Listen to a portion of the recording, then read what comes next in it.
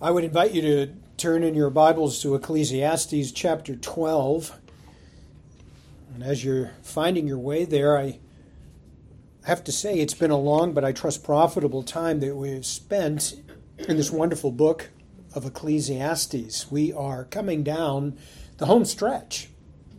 Next Lord's Day, we begin the last section of this book, the final word on the matter from the sage himself, which we'll spend most likely at least 2 weeks opening up and learning, maybe a little more, but we are almost finished. This morning, however, we finish a section on what we're calling the characteristics of the new life, which the sage has inserted with good reason. It makes all the sense in the world that after exposing the fleeting and profitable or profitless life, I should say, that is born from under the sun, we should contrast it with the profitable life that is born from above the sun, a life that, well, Jesus promises, though it dies, it will live. And as we pointed out, it is the sage's word that we are taking at face value. And when we do and we live them out not just for our benefit, but also for the benefit of unsaved family, friends, and anyone else in our circles of life who see the word displayed in us, displayed in living color. So don't forget that as we go through this last section. Now, this last section, we received his command to be bold and then joyful. Here in chapter 12, he presents us with another command, and that is to be godly. Godliness is the last in the triad of foundational characteristics that he highlights. And once again, we find the important biblical principle here of living life in light of the end. It's a principle we've seen often, but certainly the last of these, in this section, these three characteristics, it's been very prominent. Living life now in light of the end.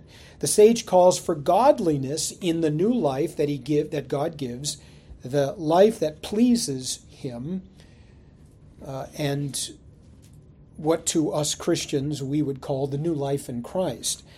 And there are many reasons, of course, that we would live this godly life. Certainly we can and should. That's one reason. Also, it is really now part of our nature to do so. We might also say that genuine Christians desire to live this way, and it's the obedient way to live, and therefore the right way to live. And of course, God commands us to. But our text gives another reason we ought to live this godly life, and that's this: there will come a day when we will not be able to live it any longer. Life is short. It's fleeting, even in its redeemed state, and the end will come soon enough. So we live in light of that end as well. And I have captured the thrust of these verses for you. I published it in the bulletin. You'll see the outline there. The thrust I've put in these words: be godly in your new life that God created for you before your end of life stage. The worst possible stage where nothing is pleasurable because the body is dying, and when expired reveals just how fleeting it is. So let's consider this as we move our way through verses 1 through 8. The sage commands us in verse 1, be godly in your new life that God created before your end of life stage. And he says it this way: remember also your Creator in the days of your youth, before the evil days come and the years approach when you will say, I have no pleasure in them. Well, the end that the sage speaks of here is not heaven. No, it's not heaven. We might assume that heaven is the next logical step for those of us who are in Christ the moment we die, and we would be right. Paul does say to be absent from the body is to be present with the Lord. It's a great promise. And we have had occasion, I think, many times already to address our great heavenly inheritance that awaits us that glorious time when we are face to face with Christ, where we will offer our investment to him and reap our reward. This is our eternal gain. And it motivates us to live as if everything in life matters, because in this new life, everything does matter.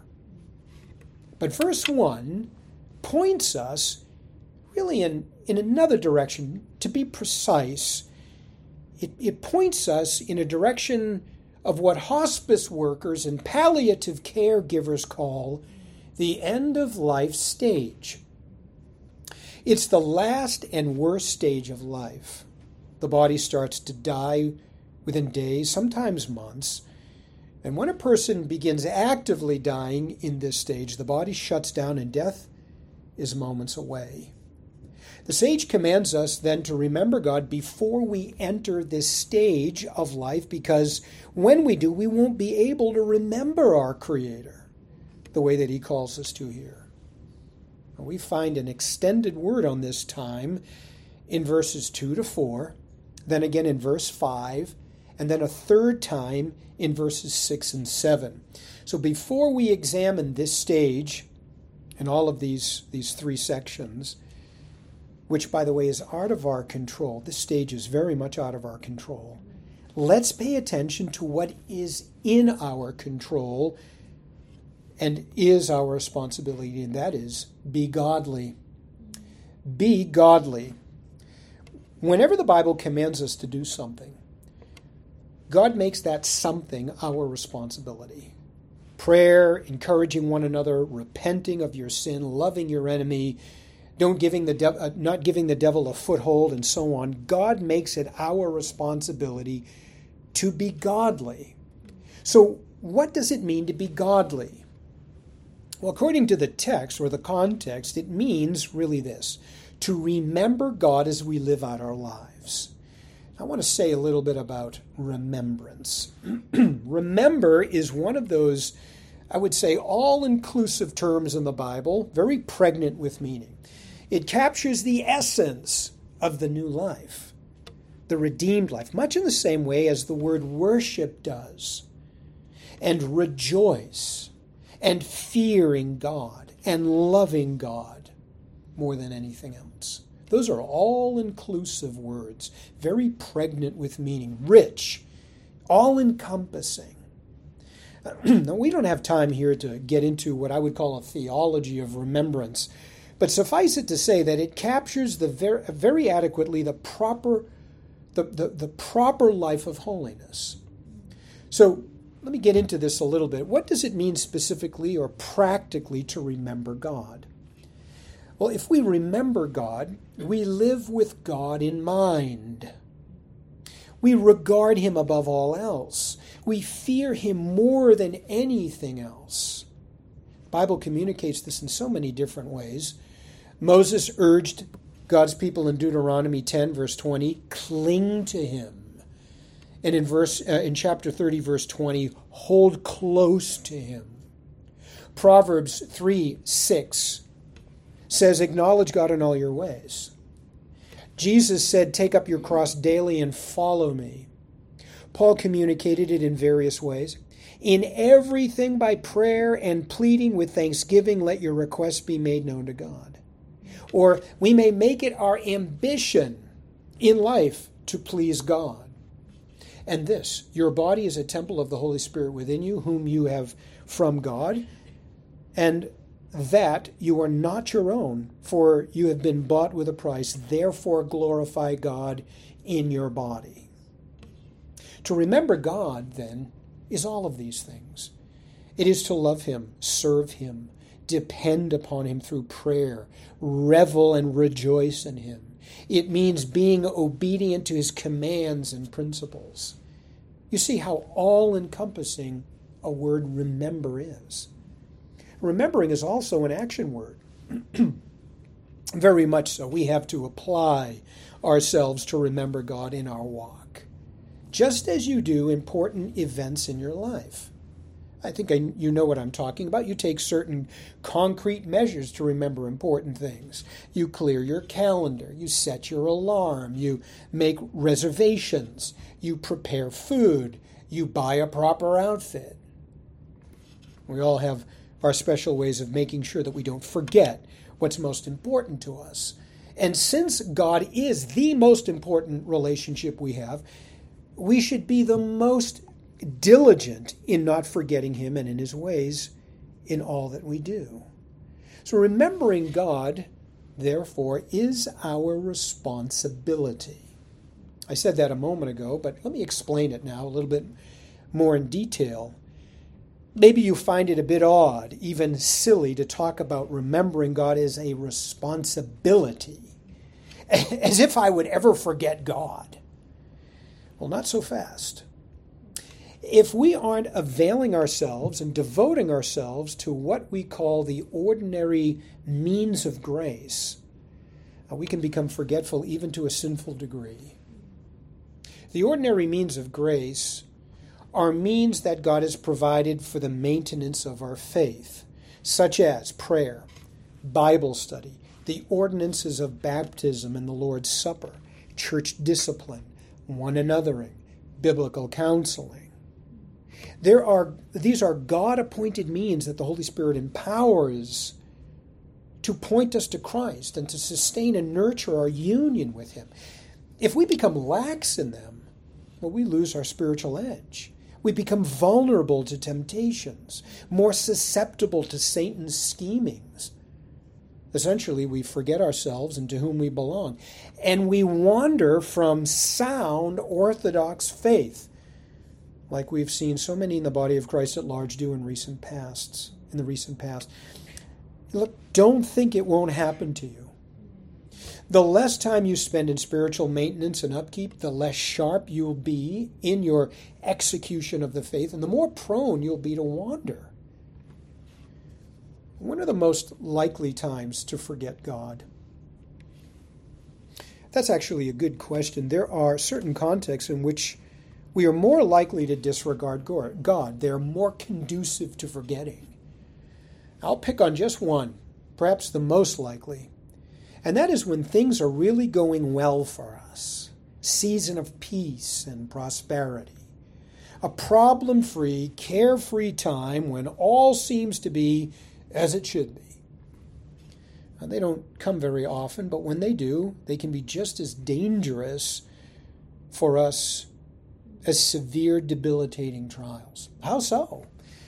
Well, in prosperous times, we tend to ease up our fight of the good fight. We slow down our fast pace in the race of faith, really to a slow jog, so we can maybe enjoy the scenery on the sidelines, and we instead of being fixed on the prize ahead of us, we let our guard down, and that's when we become easy targets for the evil one. We find several times, actually in the book of Deuteronomy, God warning Israel just before the nation was to go and take possession of the land flowing with milk and honey and prosperity, not to forget him. He says it many times over in the book. Moses explains what remembering is in these contexts. They were to recall God's great acts of saving grace in their lives, his track record of faithfulness, how he sustained them in their wilderness, even to the point of physically reacting them in ceremony, so that the youngest generations would be able to relate to those who had witnessed these events firsthand. More than this, remembering God almost meant to keep his word, or also meant rather to keep his word that he delivered to them, to keep and maintain the covenant that he cut with them by obeying all that he commanded them to do. Listen to Deuteronomy chapter 5, verses 32 and 33. We read this: "So you shall be careful to do just as the Lord your God has commanded you, and you shall not turn aside to the right or to the left. You shall walk entirely in the way which the Lord your God has commanded you, so that you may live, and that it may be well for you, and that you may prolong your days in the land which you will possess. I think you get the idea how deliberate in their obedience they were to be in remembering God as they went. And the fact that this holy activity calls for the utmost diligence and attention shows us just how easy it was to fail in living their faith in the world. Let me give you an idea of where you can wind up when you're not aggressively applying God's ordinary means of grace from God's warning in Deuteronomy 8 in verses 11 to 17. Listen very carefully. God says, "Be careful that you do not forget the Lord your God by failing to keep his commandments, his ordinances, and his statutes, which I'm commanding you today. Otherwise, when you eat and are satisfied and you build good houses and live in them, and when your herds and your flocks increase, your silver and gold increase, and everything that you have increases, then your heart will become proud. And you will forget the Lord your God who brought you out of the land of Egypt, out of the house of slavery. He who led you through the great and terrible wilderness with its fiery serpents and scorpions and its thirsty ground where there was no water. He who brought water to you out of the rock of flint. In the wilderness it was he who fed you manna, which your fathers did not know, in order to humble you and in order to put you to the test, to do good for you in the end. Otherwise, you may say in your heart, my power and strength of my hands made this wealth." Did you catch that last sentence? It is astounding to think that Israel could ever believe that their secured and prosperous position was by their own hand, especially when they literally saw God secure all that for them. Now, there's surely a measure then of deception that enters our hearts when we forget God, when His Word goes out of our minds. The late Herb Ehrenstein, Bible answer man for Songtime Ministries, he used to say, "Whenever Christians come to me overwhelmed with problems, the first question I ask them is, when was the last time you read your Bible?" End quote. Now that question is more profound than you might think. When Jesus' truth is not abiding in us, our minds get cloudy. And frankly, we make stupid mistakes, wrong decisions, and we become almost self-deceived in crediting ourselves and our prosperity to our own hand. Now, this state is every bit as deceptive as it is dangerous. In Deuteronomy 7:25, God warns Israel that if they wander away from him and into idolatry, they would become trapped by the very idols they worship. That's what he says. In chapter 9, verse 16, God says that it's through idolatry that they will quickly turn aside from his way. Trapped, turned aside. Interesting choice of words that God uses. Very true. The time to remember the Lord, then, beloved, is now and always. Now and always, throughout this wonderful new life that he has created for you. Verse 1 says, all the days of your youth. And it's at this time that I want to clarify something in the text. In verse 1, there are some commentaries on Ecclesiastes that believe that the time to remember the Lord is literally during one's youth because it's so fleeting. You won't be young forever, they say. But let me give you at least 5 reasons why I think that view is a mistake, and that the sage is actually referring not to youth, but figuratively to our new redeemed life that God gave, the ideal, the prime of life. All right? First reason is this. The sage commanded us just a few short verses ago in chapter 11, verse 8, if a person lives many years, let him rejoice in them all. And that's pretty clear. All means all here in this particular verse. The second reason is this. If we cannot restrict all, then, in 11:8, to mean just one's youth or prime of life, then the days of one's young manhood in verse 9, which cannot be literal either, since that would contradict verse 8, is also figurative for the ideal life, which is the new redeemed life that God gives. The third reason is this: the all of 11:8 would have to include old age, since it makes no sense that young believers would be excused from their God-given responsibilities of the new life the moment they enter old age. Now, there's no question that we'll live out our God-given responsibilities different from one stage of life to the next, no question, but godliness always remains our goal right up to the end of time, right up to the time we take our last breath. And let's not be like so many in the church today who underestimate what Christians can accomplish in their old age. Isaac blessed his sons even though at that time he was what we would call legally blind. I find it interesting that when God appeared to Moses and commissioned him for the task, and Moses gave God every possible excuse he could think of for not accepting, I'm a nobody, I'm not anybody special, I'm not convincing enough, I'm not a great orator. He never said, I'm too old. Moses was 80 when he led Israel out of Egypt and started his shepherding responsibilities. He died 40 years later. Simeon was old when he blessed the Christ child. The Apostle John was at least in his 80s and quite possibly 90 when he received the vision for and wrote the book of Revelation.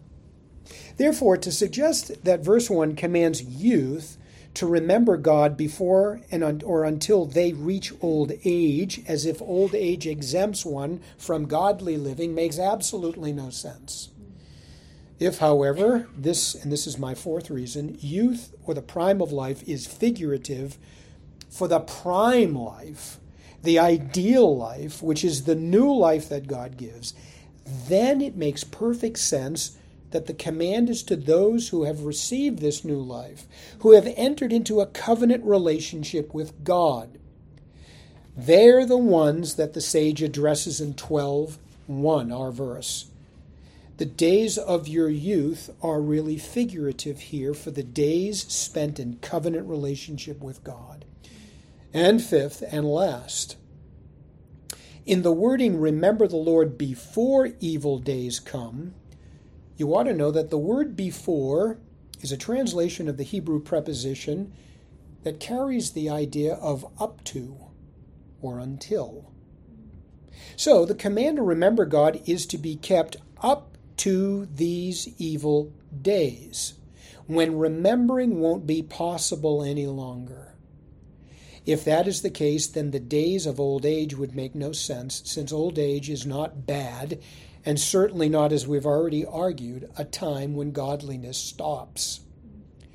I can tell you that all my mentors were World War II vets, whom I enjoyed long relationships with well into their 80s and one into his 90s. And they were to me models of living models of godliness. So these evil days in which a person finds no more pleasure has to refer to what I am calling the end-of-life stage that I mentioned a moment ago. We're responsible, beloved, to be godly right up to and until the end-of-life stage, when we're physically and mentally incapable of doing so anymore. Now, let me just take a moment to detail this end of life, actually a few moments. The sage devotes actually most of the passage to describing it, so it's important. And after you read and understand it, I trust you'll agree with my interpretation. This stage of life is the worst possible stage in life because nothing is pleasurable when the body is dying. So, I want to preface our examination of verses 2 to 5, also verse 2 to 4, verse 5, and verses 6 and 7, 3 sections, by saying that there's no universal agreement among Old Testament scholars as to the precise meaning of these contexts or these verses. In other words, these verses pose a great challenge to any Bible expositor. So I'm not claiming to have the last word here, but I will say that after wrestling with them a good long time, I'm convinced, and I agree, with a few who see it as an allegory for this particular stage of life that I have identified as the end of life. An allegory. Now, what's an allegory? Well, it's a story, or a poem in this case, that has hidden meaning and expresses that hidden meaning in highly symbolic language, which is what we find here. In fact, John Bunyan's Pilgrim's Progress, it's a good example. It's not a story of a pioneer who makes a trek through a world of fantasy on his way to some fairy tale city. Rather, it's about the Christian life and its struggles and temptations along the way. Now, once you know this, you can see it clearly. So like Pilgrim's Progress, the sage uses a dilapidated house to describe the shutting down of the body in death. And then he does it 2 more times using other figures. So let me assure you, many of these figures are used for parts of the body in other places of the Old Testament. So it's not a far-fetched interpretation as it may seem. So let's consider verses 2 to 4 and the dilapidated house. Here's how the text reads, governed by the command in verse 1. We are to remember our Creator before the sun and the light and the moon and the stars are darkened. The clouds return after the rain. On the day that the watchmen of the house tremble and the strong men are bent over, the grinders stop working because they are few, and those who look through windows grow dim, and the doors of the street are shut, and the sound of the grinding mill is low, and one will arise at the sound of the bird, and all the daughters of the song will sing softly. What is this all about? It's an allegorical poem, as I say, and each line in the item is, as I say, a representation of some aspect of a man in the stage of dying, end of life stage. So with that in mind, here we go. The trembling watchman of the house represents his shaking hands. The strong men who are bent over, his legs that are now bowed and cannot bear his weight. The dwindling amount of servants in the kitchen who grind wheat at the mill, his inability to grind his food without teeth. Those who peer through the windows dimly, his bad eyesight. The door shut in the streets, his mouth now shut, and difficulty swallowing. The low sound of the mill in the kitchen, the sound of gumming his food. And his rising early with the lark speaks to his insomnia. And the fading daughters of singing, which is really the melody of song, his weak and feeble voice. Now in verse 5, the sage switches to agricultural imagery. He says, furthermore, people are afraid of a high place and terrors on the road. The almond tree blossoms, the grasshopper drags itself along, and the caperberry is ineffective, for man goes to his eternal home while the mourners move around in the street. So, the dying now finds it hard to breathe, like the one who suffers from acrophobia and loses his breath at great heights. He's also stiff and unable to move, like the one who is scared stiff from certain terrors in the road. Like the almond tree that has passed its fruit-bearing season, the dying has passed the time of usefulness. His time has run out. And just as the bloated locust who has consumed all the yield of the fields, death has eaten up all the years of this man's life. There's none left now. The ineffectiveness of the caperberry to impart vitality and health to the body represents the man's strength that has drained out of his body at this time. The dying person goes to the grave, his eternal home, and the mourners do their part. Finally, we come to the third depiction of the end of life in metaphorical language in verses 6 and 7. He starts by repeating his command to his Son, those whom he teaches, and to us, his readers, by extension, to remember God while we're still of sound mind and body. Be godly, he tells us, till your dying day when life proves fleeting. Here now his figurative depiction of the man actively dying. Remember your Creator before the silver cord is broken and the golden bowl is crushed. The pitcher by the spring is shattered and the wheel at the cistern is crushed. Then the dust will return to the earth as it was, and the spirit will return to God who gave it. The snapped silver cord is thought to be the spinal cord, and the reference is to the nervous system shutting down. The golden bowl is of a lamp that is crushed and no longer gives light, symbolizing the brain that no longer recalls anything. The pitcher that carries water up from the well that is shattered represents the heart, and the broken wheel at the cistern that no longer lifts the pitcher to draw life-sustaining water refers to the heart ceasing to pump blood through the body. Now the body goes into the ground, and it becomes dust, and the life breath goes back to God who gave it. This picture of death and dying is such a pathetic stage of life.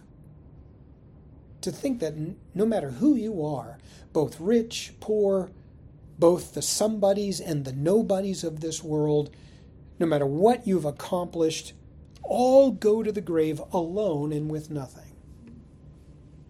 Hence the sage's last word, all is fleeting. How silly it is that anyone would ever want to live for this life. A question that came to my mind, maybe it's come to yours, after studying this text, after reading 3 sections, all an extended word on death and dying. The question is, why give such an extended word on death? Why belabor this? The sage draws our attention to death 3 times, impressing upon our minds the finality and unpleasantness of end of life, and with different figures that are meant to help us feel as much as possible the uncomfortability of the breakdown of the body. Well, I think one reason is obviously to support what he's been saying about life under the sun since the start of the book. That is, that life is fleeting. Remember, we need to ask people in this world who have life under the sun why they would ever want to invest in a life that's so fleeting. He deliberately repeats the refrain, vanity of vanities, which we know to mean fleeting in verse 8. It's noteworthy that he opened the book back in chapter 1, verse 2, with the same phrase, and by mentioning it here, he sandwiches everything he has to say about life under the sun with these 2 bookend verses. Life is fleeting. It's a vapor. It's over before you know it. And it doesn't end well. It's unpleasant. It's uncomfortable. I believe, however, that there's another reason for his extended word on death and dying. And it's this. It is a great way for him to extend the hope that comes with life that is born from above the sun. Let me explain that. Up until now, I have refrained from commenting on the fact that the sage uses the title Creator for God. Do you see it there? That title is significant, since out of 12 chapters in this book, the sage uses it only here, in the beginning of this text and at the end of this text, a text on dying. Now, why here? Why now? I find it odd that the commentaries are rather silent on this, but to me, this is central to understanding the text. It really jumped right out at me. And the first thing I'll say about it is that it is quite natural to refer to God as the Creator when talking about life. Wouldn't you agree? The sage says to remember our Creator as we live. Now that makes sense. God created life for His glory and for our enjoyment. So far, so good. But this context is also about death and dying. And it's ironic that the sage should reference the Creator in that context, where life is being, well, uncreated until it turns back to dust. But actually, the appearance here of Creator makes perfect sense. Let me explain. We know, as the sage did and as his audience did, that man sinned and consequently ruined this life. Because of sin, life would never be what God intended it to be in a fallen state under heaven. Never. Man would die, and the length of his days would be no more than 80, 90, or 100 short years on this earth. But death, you see, is a testimony to God's justice, to the Creator's justice. We've made the argument several times before in this book that the fallen world runs according to the Creator's will. It fell into ruin because God would not wink at sin. He couldn't have given Adam a pass. No, He decreed that the wages of sin must be death. Death of the body and death of the soul. Adam died when he sinned against God. Now the fate of every life that comes into this world by God's decree is death. And the body will reveal the justice of the Creator as it slowly is uncreated and expires. But that's not the last word here. The last thing I'll say about the mention of the Creator in this context is the fact that God recreated life anew by His mercy in the redemptive act of Messiah. The promise to all the Old Testament saints and the realization to all of us on the other side of the cross. Our Creator has come to our rescue by recreating us anew in the image of His dear Son, with the capacity to live this new life the way God had intended life to be lived originally. And though the body will still die and go into the ground, it hasn't yet been redeemed, remember. We ourselves go to be with our Creator, to enjoy life to the fullest with Him in glory. Given the late date of this book, which would have been written after the book or the time of Daniel, or concurrent with it, Daniel, who talked about resurrection, by the way, I have no doubt that the sage understood this and meant this. So this new life, this sanctified life that is born from above the sun, is the prime life, the ideal life that we can and must live to the glory of God until our days of this life under the sun run out. And I see here in the short allegorical text of 12, 1 through 8, a clear presentation of the gospel. In short, the Creator created life. Man ruined it. He recreated us with new life. And we must live this life in a godly way. That's it. The New Testament would confirm this, of course. There are many passages we could go to, but we look at one particular, and it was the one that we read for our scripture reading this morning, Colossians 3, verses 8 to 10. As I bring our study to a close, I do want to confirm by the New Testament, and by this passage specifically, our principle that we're to be godly in our new life that God has created for us before we enter the end of life stage, the worst possible stage where nothing is pleasurable because the body is dying and, when expired, reveals just how fleeting it is. Our scripture reading, as I pointed out, Colossians 3, 1 to 11, is a powerful passage about godly realities of the new life in Christ that we are to enjoy and live if we've been spiritually raised from the depraved and dead life of the fall. And Paul says in verse 3 that we have died with Christ, and our life is hidden with Christ in God. That's verse 3.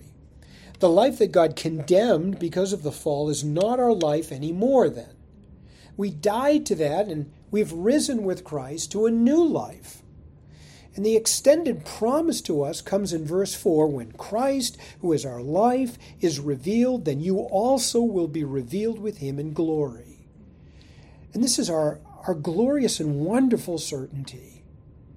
But until that sweet day when our bodies, which will die, are resurrected from the grave, we must live godly. And Paul says it this way in verses 5 to 10. Therefore, treat the parts of your earthly body as dead to sin, sexual immorality, impurity, passion, evil desire, and greed, which amounts to idolatry. For it is because of these things that the wrath of God is coming upon the sons of disobedience. And in them you also walked when you were living in them. But now you also rid yourself of all of them: anger, wrath, malice, slander, and obscene speech from your mouth. Do not lie to one another, since you stripped off the old self with its evil practices, and have put on the new self, which is being renewed in a true knowledge according to the image of the one who created it. In short, beloved, God created life. We ruined it. He recreated us anew with new life. Therefore, be godly. And our God and Father,